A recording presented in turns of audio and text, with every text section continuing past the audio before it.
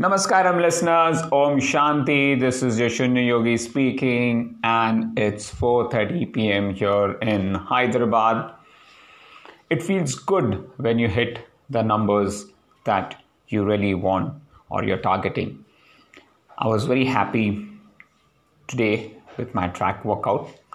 The first rep I did at 3:07 pace and I was quite surprised because it was so humid. I didn't expect to be anywhere close to 3:07. I was thinking, okay, maybe 3:30-ish or so. But seeing 3:07, I said, wow. And the next 4 reps, I was able to maintain a sub 320 pace.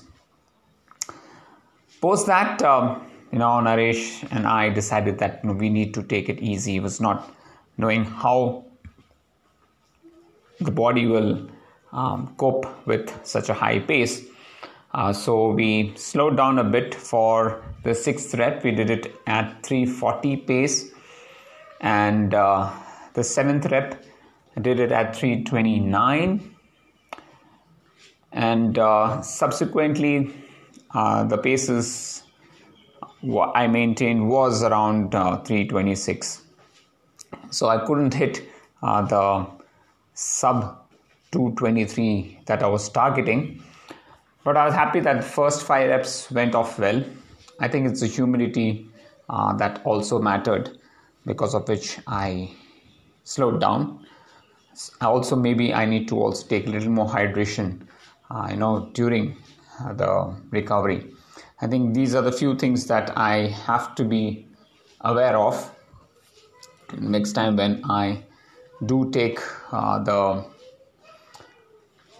rest intervals. I have to make sure that I take in my hydration also, so that I can really push myself when it actually matters the most.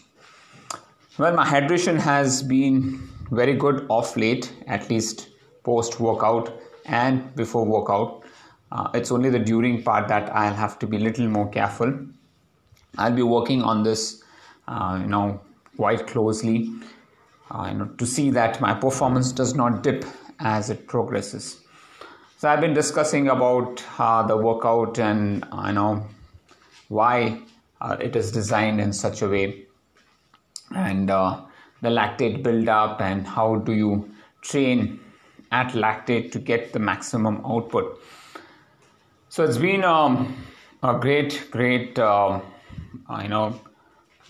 learning for me also, and I'm happy to see the performances come out. It's just a matter of being consistent with those numbers and those just training to see that I get faster and faster as the time progresses. So that's one thing that's in my mind. Even the long runs, I really want to target it at a pace which I feel is going to be good to slowly improve on as the time progresses.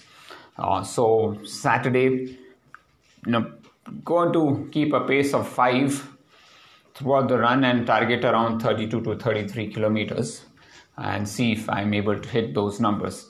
So if I'm able to hit those numbers, then most probably and possibly the Hyderabad Marathon will be a huge hit. So that's exactly what I'm trying to aim for. Coming back to what I've been working on, I'm trying to change the training plan in a way which is going to be a little more flexible and little more individualized, because I feel each person is at a certain level, and to take them to a higher level will require little changes in the training plan.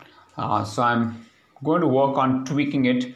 So from September onwards, the training plan is going to be a little more dynamic than it used to be before. So that is going to be literally, I can say, a live training plan, because it's all going to depend on how people are training on a week-to-week basis, and I'll be applying the plans based on how they are progressing and going forward. That means that every athlete I'm coaching has to be in close contact with me. I have to know their numbers. I have to know whether they are hitting those numbers, and that is really going to give me a good insight. Plus the software. The software is the most important aspect. If that starts happening, I think it's going to be really nice for us to get that thing going. Well, besides all this, I've been also following the Commonwealth Games and seeing how our athletes are doing. It's nice to see Hima Das qualify for the semi-final for 200 meters. I saw her run and she seemed to be pretty confident. So I hope we can see to get a medal out there. That will be great news to have. Our athletes have been performing quite well in the Commonwealth Games, but just missing out on the gold medal. Many of them are landing in the silver and bronze. But it's a good start. I think there's a lot of way to go. And coming back to, my coaching, the way I am coaching athletes, I feel confident that in future, definitely, if there's any athlete who really wants to train at a pro level, I think I can give a good level of guidance based on the fact that I have done enough of my research on all the aspects of training, and I have my own methods to make them work faster and better. That said, the study always goes on. You have to learn, keep on learning, and keep your eyes, ears open, see how people are performing and guide them better. That is going to be key for anybody's success.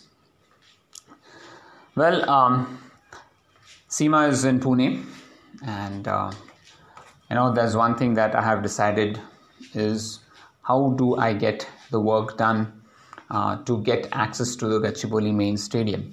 So, without trying to get into a conflict. So today when I was having a discussion with Murli, I told that, we have to make sure that conflicts are avoided, because if you see now the Russia-Ukraine war and currently the China-Taiwan tension that's there, conflicts do not help the nation or the whole world.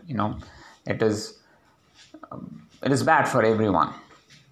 And that's why this Chanakya Sutra comes, where, I remember when the Chandragupta Maurya dynasty was invaded by Alexander, the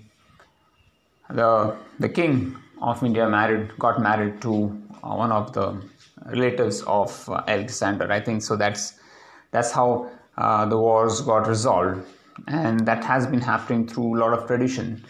In today's world, of course, we are just marrying off will not do. We have to see how we can, build a closer tie with our neighbors by building in trade, by having some common currency. I feel the Sri Lankan situation can get better if they choose to, trade with rupees instead of their Sri Lankan rupee. That will make it a little more stronger. They have to come out of the situation. And I feel Asia as such should have one currency. When I say Asia, I am talking about India, Pakistan, Sri Lanka, Nepal, Bangladesh, Burma, all the neighboring countries that are there. If we all can get together and have a common currency, that will make the economy stronger. That will reduce the conflict that we want and increase the trade between countries. So that, if we are able to achieve, will make us into a very, very strong position not only us, I think, the whole of Asia will be one big lot. See, when we are divided, we are going to lose. When we are united, there's a lot that we can do. United we stand, divided we fall. So we have to take into consideration that, we have to unite together. And unity comes when we start following something that's common, right? And, currency is something that is really common amongst all of us. So maybe we could start off with some digital currency to begin with, and slowly, get into just one format of currency. I think that is something that is going to be there for future, which I think all the governments will have to think through. So here's my advice, here's my thing. I may be completely wrong, but we need to have a parallel economy, before we switch over to just one currency, for sure. Well, folks, that's all I have for now. I hope you'll like this podcast. If you have any questions, queries, suggestions, comments, please feel free to connect with me. Thank you so much for listening to my podcast. Stay strong, stay hungry, keep smiling, and yes, Om Shanti.